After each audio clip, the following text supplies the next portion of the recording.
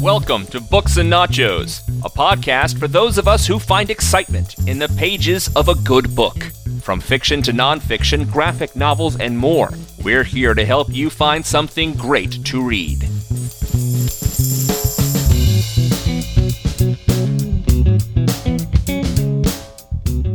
Welcome to Books and Nachos, the Venganza Media podcast about everything in print. I'm your host, Stuart in LA, here to talk about the novel that all your nieces have been insisting you read, The Hunger Games. Actually, that is not true. I was the first one to read it in my family. I told my niece about it, which is strange because while I do consider myself a lifelong avid reader, I have never particularly been big on young adult fiction. And even as a kid, I didn't want to read books that were meant for kids. I thought they'd be wimpier. I thought that they would talk down to me. I didn't want them to wuss out. I wanted to read adult stuff, and even if I didn't know the vocabulary or the terminology, I would go look it up. I would insist that I was an adult long before I was. So, I never opened a cover of a Harry Potter book. I would never dream of touching Twilight. Young adult fiction is not my bag, but Hunger Games is different to me. I got on board this phenomenon pretty early, 2010, 2 years before there ever was a movie. What happened was I read an article in the New Yorker about how there were these books that were coming out all about failed societies, kids killing each other, brutal science fiction stuff. And what piqued my interest was that these stories were being consumed by a demographic you wouldn't think, young women and girls, not typically who's into dystopian stories. I mean, boys or girls, really, when you think about it, I don't think that that's something that young people tend to gravitate to. I mean, yes, I read 1984 and Lord of the Flies when I was in grade school, but I don't remember them being playground favorites. Kids usually like stories about hope, positivity, telling them that the future is going to be brighter in their good hands. And so, this was weird. I had to investigate. I had a couple nieces. One of them was age appropriate. I rang her up. I asked her, do you know about Hunger Games? And, if she had said something dismissive or ambivalent, like, oh yeah, a couple of my friends in study group like it or whatever, I would have probably lost interest. But she hadn't heard of it either. So then I got a bug up me and I just had to know what was going on in this culture that all of these supposed girls out there were reading Hunger Games. When did we start trading Barbie for Battle Royale? What's going on? So I went to the library, I picked up a copy, and I just read the blurbs on the back. They usually have endorsements from like-minded people. And so naturally, yes, there she was, Stephenie Meyer, author of the Twilight Saga. She's quoted as saying, I was obsessed with this book. The Hunger Games is amazing. Well, okay. All right. So that tells me that this is for a Twilight romantic kind of audience. I was thinking about back to Titanic. Okay. That was a tragic, morbid story, but there were girls that were galvanized by it. The doom in the air was balanced by whether Kate was going to end up with Leo. And so maybe that's what this is. Maybe it's not as morbid as it sounds. But then I read the next blurb, and it was from Stephen King, who, has kind of covered this territory before in books like The Running Man and The Long Walk. His quote, I couldn't stop reading, generates nearly constant suspense. Okay, well, then there's a horror tie-in here. Maybe it's for the kid that just grew out of Goosebumps or something. But then the third blurb really threw me. It was praise from the New York Times Book of Review. Brilliantly plotted and perfectly paced is the quote. So they cater to a very literate adult audience. I'm now thinking, wow, who is able to write a book that appeals to all these demographics? Who is this author, Suzanne Collins? The name meant nothing to me at the time, and honestly, all it means to me now is author of The Hunger Games. But in 2008, when Hunger Games was first hitting bookshelves, Suzanne Collins is a 45-year-old best-selling author already. She had just completed a book series. It was called The Underland Chronicles. And apparently it's about an 11-year-old boy and his young sister who fall down a hole in New York City and find this subterranean universe. It sounds a little bit like a modernized Alice in Wonderland, Wonderland, Underland, kids falling into this magical realm, nonsensical magical creatures that they meet. But there also are plot points here that vaguely resemble things that are going to pop up in Hunger Games as well. Underland sounds similar to District 13, which is a rebel base. We're going to meet in the third book, Mockingjay. It's built underground in the aftermath of the war. Underland seems to have some war themes as well. There's an arena in both series where war games are fought. In both series, a boy and a girl are going to partner together to go into this environment. But Underland Chronicles, make no mistake, it was written for a much younger audience than Hunger Games. I think the cover recommends between grades 3 and 7. So it's a more limited audience. I don't want to read it. I'm not going to read it, but it did well. It sold about 1 million copies, all told. All 5 books, 1 million copies. Nothing to sneeze at. That said, when you compare it to what happens next, it can't even hold a candle. I mean, to date, the 3 Hunger Games books that are out there, Hunger Games, Catching Fire, Mockingjay, they have sold a combined 65 million copies throughout the world. That is a big breakthrough for young adult fiction. That means it's more than kids reading it. Now, it's not as big as, say, Twilight. That's, to put it in perspective, Twilight sold 100 million copies compared to the 65 million copies. But I just want to get this out of the way because I think it's out there in the culture that these things are similar. To me, Hunger Games is not like Twilight. I know that they get mentioned in the same breath a lot. I think because they were marketed that way, both as books and movies. Lionsgate owns the rights to both. They market them in a similar way. And it's true. They're both about young women caught between 2 guys in a fantastical situation. But to me, they're written for entirely different sensibilities, if not different audiences. And I mentioned in the Books and Nachos podcast last week that what I really felt like Hunger Games gets compared to more often than Twilight is Battle Royale, which is a Japanese science fiction novel that was published here in America. It was translated in 2003, 5 years before there was a Hunger Games. I also mentioned on that show that Suzanne Collins denies any Battle Royale influence on her work. She didn't read the book. She didn't see the movie while she was writing the trilogy. I take her at her word, but it does beg a question. I want to know. If Battle Royale is not the influence, what was she thinking about writing this provocative piece of fiction? Why would a children's author tell a story about school kids killing each other? Well, as I thought about it, it really cannot be undersold what an exhausting, anxiety-ridden decade the 2000s were. You had 9/11, the War on Terror, Katrina, red state, blue state politics were really divisive, the financial collapse, there were a lot of school shootings. Some days it really did feel like the world was going to end.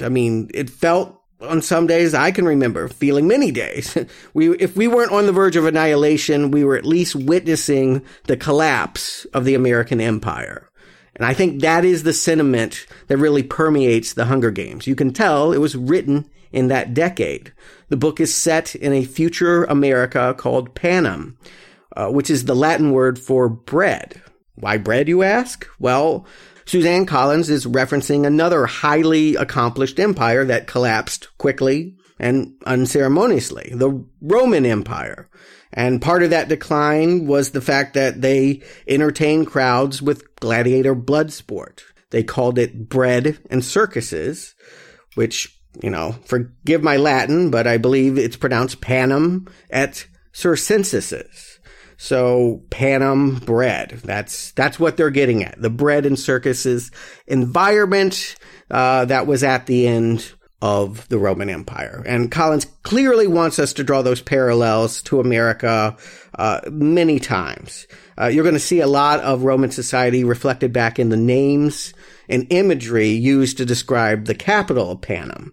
There is a President Coriolanus Snow.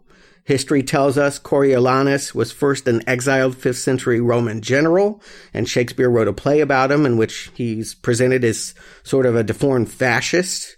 And Collins more or less stays faithful in that depiction here, as the president is quite evil and a fascist. On Panem television, we have a popular host named Caesar. Of course, Julius Caesar, the name was used many times over. He was so popular. Plutarch, a famed Roman historian. Collins' book, Plutarch, is one of the people who designs the arena where kids fight and die. And, what better equivalency for gladiator games than our current reality TV? Collins said that that's really where the idea for Hunger Games came from. She was flipping channels between the news, Survivor, American Idol, and she saw a lot of irony. And I think she was a bit horrified that we were more obsessed with these fake life or death stakes, this sensationalized war, rather than the real war games that were playing out, on the other less watched channels, in Senate hearings, back rooms of Washington. The political unrest seemed to be quelled by a superficial reality sheen. And so Collins saw something worth exploring and expanding upon into a book series in that feeling. She imagines Panem to be the world after the United States has collapsed. And that we're kind of getting back to our roots, really. America began as 13 British colonies, got fed up, dumped tea in the harbor, proclaimed our independence from Mother England. Suzanne Collins does not use the word colonies. She calls them districts. But basically, Panem is comprised of 13 districts, very similar to our colonies. They all provide material goods and services to the capital. So rather than England, we have this evil capital. And, it's very specialized work. District 2 makes all the weapons. District 4 makes, fishing happen. 5 runs the power. District 7 is a logging community, so on. In exchange for doing all of this, for giving up these riches, the president that lives in the capital claims to offer peace and unity, that, it keeps order in return, which kind of sounds like nothing to me, really, when you think about it.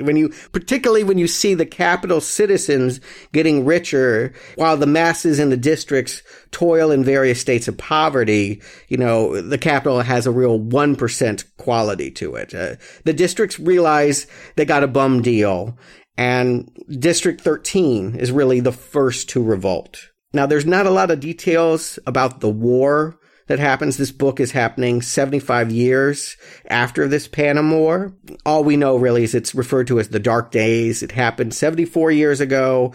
And unlike the American Revolution, the little guy didn't win. The rich capital, fat cats, remained in power. And what's more, they were really pissed. They wiped District 13 completely off the map. And the other 12 districts are forced to pay a heavy tax for their insurrection. And that tax is the Hunger Games. Each year, a boy and a girl are taken from each district and forced into an arena, and there they will compete in this game that's kind of like Thunderdome, quite frankly. 24 tributes enter, one child leaves. And, you can find many examples in popular culture of gladiator sport.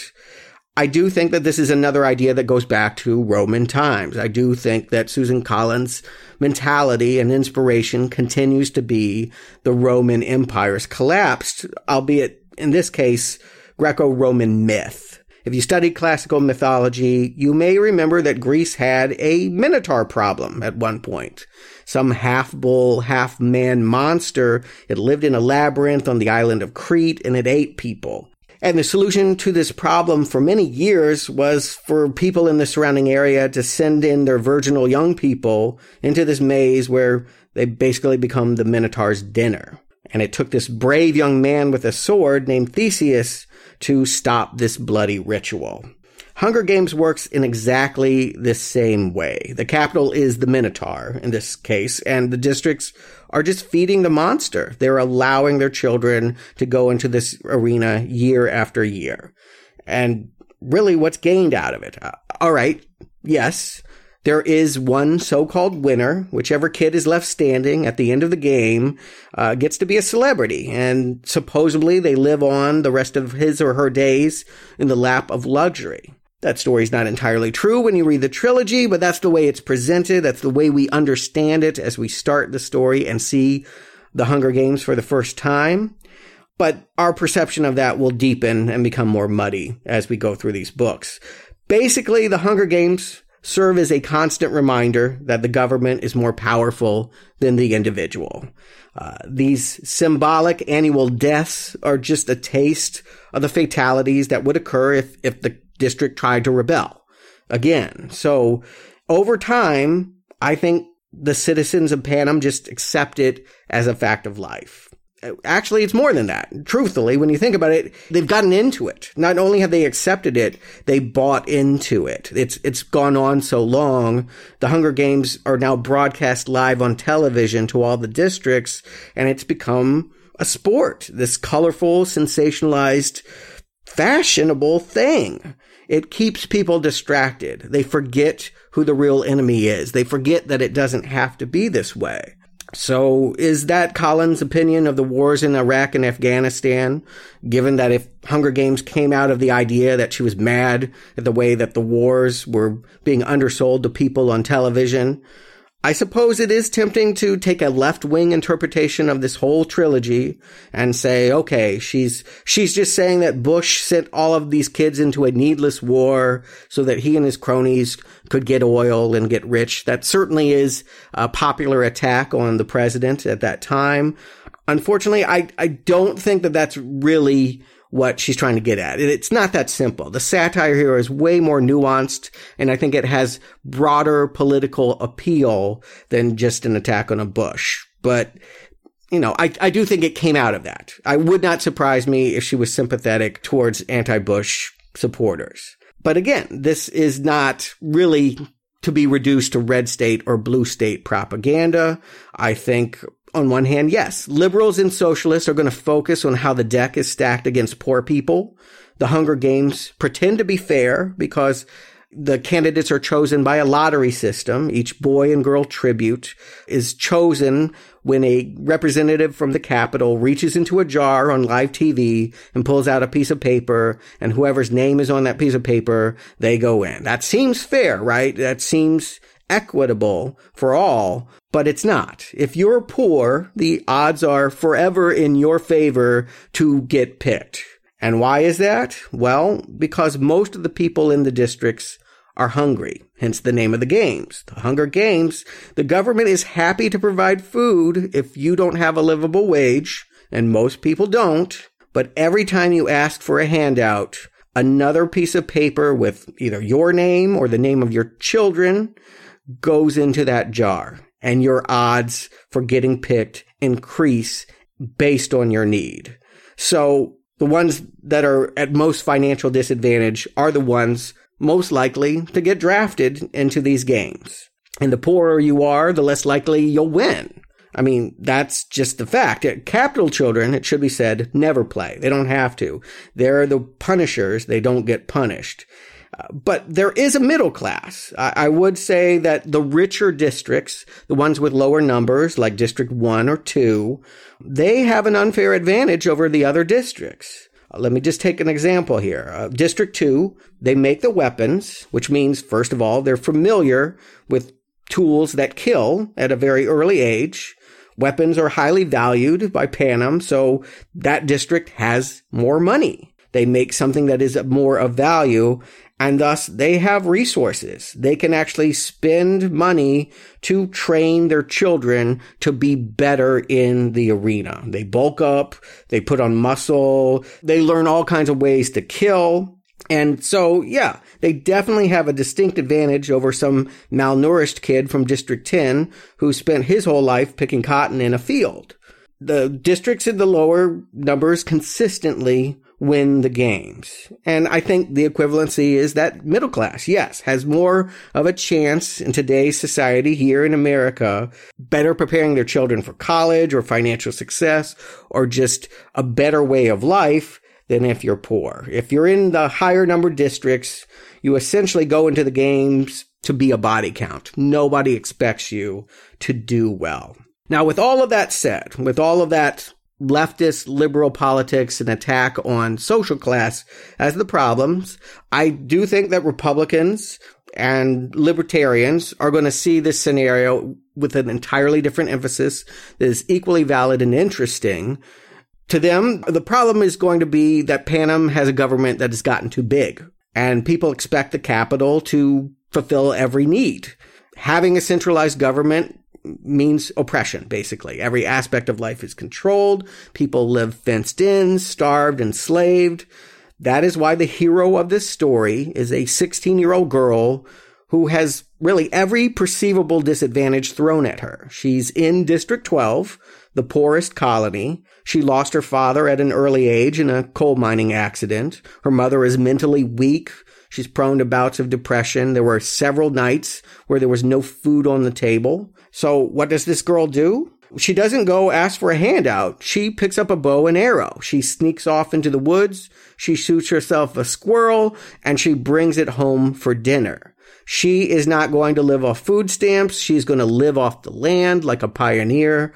Don't tread on me. Of course, I am talking about Katniss Everdeen. Katniss Everdeen, quite a name, I know. Somehow, as popular as this series is, I don't see that name supplanting Madison, Madeline, or Dakota in popularity in terms of baby names. I just don't think Katniss has a ring that you just want to give a kid. Apparently, a Katniss is a plant that grows potatoes or a tuber underwater. Why anyone would name their daughter such a thing? Well, again, keep in mind, the Everdeens are self-made people. They know about plants extensively, and that puts them at an advantage over other people in District 12 because, they're not asking for Obamacare. They're not asking for HMOs. If they need a doctor, they go into the garden, they get the right herb. And Katniss's mother is a self-made pharmacist. She has given her daughters horticultural names. And when the father was alive, he was teaching them how to hunt. I mean, they want these kids to do well by being self-sufficient and not expecting the government to do anything for them. So it has real, true blue conservative values here. And I think that the names of Katniss and Primrose are indicative of the natural world, of the natural way to be. Now, Hunger Games is told in first person. Everything we are going to see and hear in this story is from Katniss's perspective. So as the novel begins, we're seeing this 16-year-old girl preparing her 12-year-old sister, Primrose, for her first reaping ceremony. The reaping is the name given to the selection process, the lottery that determines which boy and girl from District 12 is going to the Capitol to fight in the Hunger Games. Every child has to participate between the ages of 12 and 18. So Katniss has 2 years to go before she's out in the clear. Primrose just started. She has, just turned 12. May the odds be forever in your favor is a popular Capitol expression, and it's the one that Katniss repeats to her sister because she only has 5 strips of paper in that jar. Katniss worked hard. She went out there. She hunted. She got her own food for her family. There was no need to buy more food and increase the odds against Primrose getting picked. But it doesn't matter. The odds are never in her favor. Primrose's name is pulled. And everyone knows that's a death sentence. The entire crowd gathered to watch the ceremony. It's horrified. District 12 has only had 2 winners in the last 73 years, and Primrose is not one of them. She's small, she's meek, she's never held a weapon. Katniss has really kind of protected her from violence and shielded her from the cynicism that she suffers through. She has no shot at taking down some pumped-up jock from District 1. She will die in that Hunger Games. But I think the attitude is better her than me. Nobody is wanting to take her place. Nobody wants to die. The town has a big party after the reaping to celebrate. All the other children get to dance and sing and go, whew, they passed me over for another year. So nobody feels so bad for Primrose that they wish to be in her place, even though they could volunteer. And that is what happens. I think the reason why we see Katniss as a hero so early on is because she surprises everyone in the town square and agrees to take Prim's place in the games. The odds aren't in her favor either, quite frankly, but she has better odds. She can hunt. She can use a bow and arrow. And she has 4 years on Prim. She's more developed. She's more powerful. All of this is unfolding really in the first 25 pages of the book. This is a very expedient, rapidly told story. You can really read this book within a matter of hours. It's very involving instantly. And I think, just in these 25 pages, we're led to believe that Katniss is going to go to the arena with the guy that she likes. I won't say loved, because to Katniss, love is not really in the equation. She has to worry too much about survival to think about romance. But she does go out into the woods and hunt with Gale Hawthorne. And, he's got like 42 slips of paper in the boy's jar. And they just have led us to believe, okay, it's going to be him. And we want it to be him because he's this big hunk that she likes and he'll protect her. And even though one of them will have to kill the other, even if they manage to kill all the other tributes, we feel like they have a better shot as a team. They've already been working as a team. Gale is really the only boy that Katniss has ever gotten close to. So it needs to be him, right? But Collins knows we need drama here. We need a ripple. And so it's another blow to Katniss that the boy tribute is not Gale. It's Peeta Mellark. Let me spell that out for you. P-E-E-T-A. Peeta. Not Peter. Peeta. Think bread again. Pita bread. That helped me anyway. He's actually the son of a baker, so it really does fit. I said it often. Oh, Pita bread. Pita bread is marching off with Katniss to his inevitable death in the Hunger Games. And wouldn't you know it, irony of ironies, he's always had a crush on Katniss, but never had the courage to talk to her before. So this is like a real icebreaker for him. Maybe death matches are good in that way. Maybe more girls would be asked to prom if guns were held at boys' heads. I don't know. But I realize how this is sounding. I told you this wasn't like Twilight, and now you're thinking, this sounds like Twilight. This sounds like romance fiction. Which boy will win Katniss's heart in the games? The love triangle factor. It is a part of this story, particularly in the later books. It becomes more important. But I think it would be a gross mischaracterization to say romance fiction fans are going to love this story because of the way this plays out. I think that the love story that does play out here is one of sisters. It is between Katniss and Primrose. Our hero is going to do whatever it takes to survive in the arena so that she can come home and continue to hunt for her family and keep Prim out of that jar and out of getting picked again, because she's still got 6 more years before she's going to not be eligible for Hunger Games. So if Katniss dies, who is going to do that? I mean, Gale could go out and do some of that hunting, but he's got his own family. So Katniss isn't thinking about getting the comfort of some man. She knows that she will probably have to kill Peeta if he doesn't die by someone else's hands at some point in this games. There is only one winner. So she's got to protect herself to get back and say the one she really loves. But what is hilarious about this story to me, what is kind of rich about its satirical element, is that Katniss is going to be forced to pretend to love Peeta anyway for the enjoyment of the television audience. I think that this is really the part where Hunger Games excels over Battle Royale. The Japanese story, they have very similar qualities in how this is set up, but it was so eager to get to the gore of the battlefield that it never really gave much consideration for the culture and the world that created the battles. And it really became a series of melodramatic stories about unrequited high school love. Hunger Games is more attuned to the social media age and the anxieties that surround Facebook and being liked and having the world watching you. It's not enough that these kids have to be thrust into a stadium, pick up a weapon, and kill each other. They have to do it with a smile. They need to make sure that the people watching at home, particularly the rich, influential people of the capital, want them to be the winner. Because if the audience decides they like you, they don't click a button. They don't go to Facebook. They pay for supplies that you need. There will be a parachute that drops down food or medicine or something that could save your life in the weeks that the Hunger Games unfolds. This thing can go on for a long time. In fact, many people don't die because of injuries sustained by fighting. They die from elements. They die from hunger, starvation, cold. And so popularity is the difference between life or death.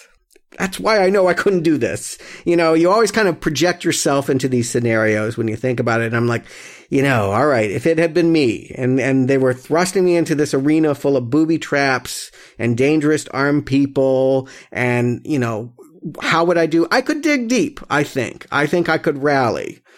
But when you take away my ability to complain, if you tell me I need to pretend to be in love with another tribute that I'm going to have to kill anyway, because that's what the folks at home want to see.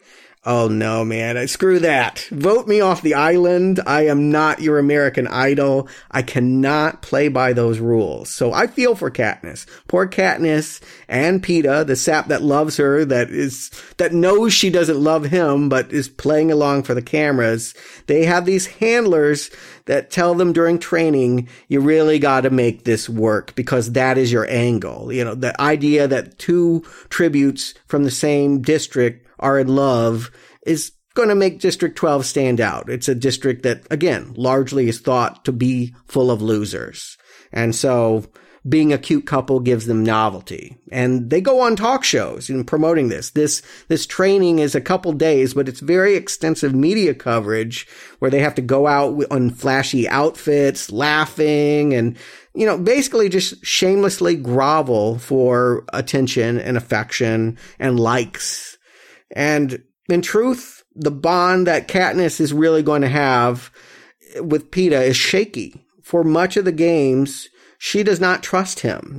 She thinks that his lover boy angle that he professes to have always been in love with her is fake, and that he's actually part of an alliance of rich tributes that are tracking her and trying to kill her once the games begin. Her true friend is from an entirely different district. Rue, a little girl, District 11, is equally poor. And I think she kind of looks like Primrose, her sister. I think that truly anytime Katniss is thinking about Primrose and anything that makes her think about Primrose, she is fostering her maternal side. She is going to be gravitating towards that. And so, yeah. Rue and her are really the tighter bond than her and Peeta for much of the games. I don't want to say too much about the games. I'll be honest with you. I feel like Battle Royale, I don't want to spoil what happens in this arena. It's a big part of the fun is that the reader discovers it for themselves. Go in cold.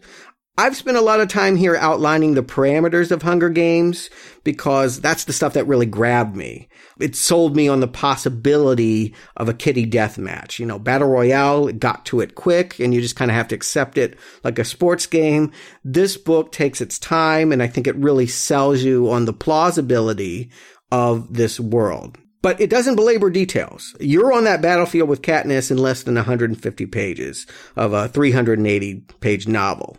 And so while, Battle Royale, it took 60 pages to do what Hunger Games did in 150, I think that extra, 90 pages is well utilized to get us to feel for the participants in a way that Takami's work never did. I get now why young girls are excited to read this story. I can't think of a female heroine in fiction, young adult fiction particularly, who makes such a strong impression by being both, physical, intelligent, and compassionate. I'm sorry, Peeta Bread, but, I'm not on your team, and I'm not on Team Gale. The star of this show is Katniss. You like her. You want her to succeed. But Hunger Games did not sell 65 million copies exclusively to girls in junior high school. This book has wide appeal to anyone who likes science fiction, action-based stories, even horror. I fully endorse this. I mean, I've been holding off on what they encounter, but there are some kind of gross, scary things that you're not even going to see in the movie. I mean, if you like zombie movies, what's coming for the tributes in the climax is truly horrifying. I couldn't believe it. And it is not in the movie. So you have to read the book to know exactly what it is. I'm not going to spoil it. I'll just say that the Capitol is big on genetic manipulation. They have technology that, you know, they tweak birds and wasps and every other beast in the animal kingdom. And what they do with wolves in the end, eek. I do feel really lucky that I read Hunger Games before there was a movie. So I know these characters in my mind, independent of Jennifer Lawrence, Woody Harrelson, Donald Sutherland, so many of the well-known stars that got involved.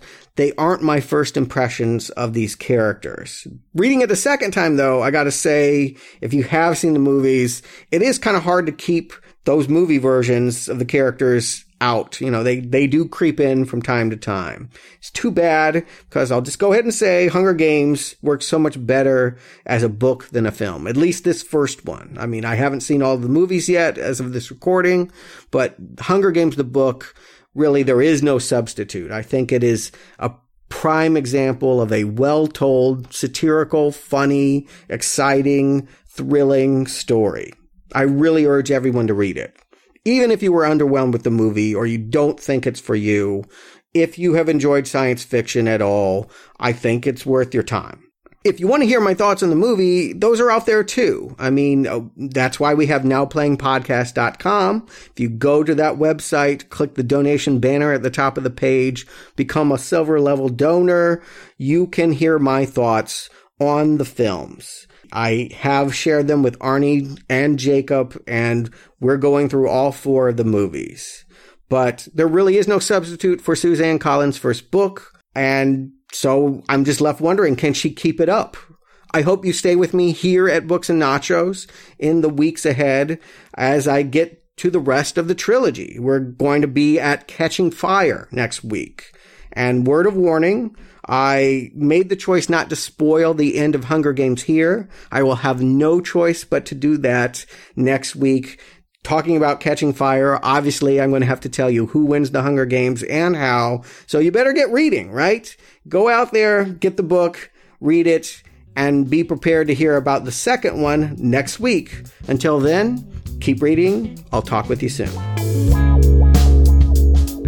Thank you for listening to this episode of Books and Nachos. If you enjoyed this podcast, please help spread the word about our show by leaving us a 5-star review on iTunes. You can also find dozens more book reviews at our website, booksandnachos.com. The music for Books and Nachos is The Right Prescription by Chai Weapon, which can be downloaded at podsafeaudio.com. Books and Nachos is a Venganza Media production, copyright 2015, all rights reserved, and no part of this show may be reproduced, repurposed, or redistributed without the written permission of Venganza Media Incorporated.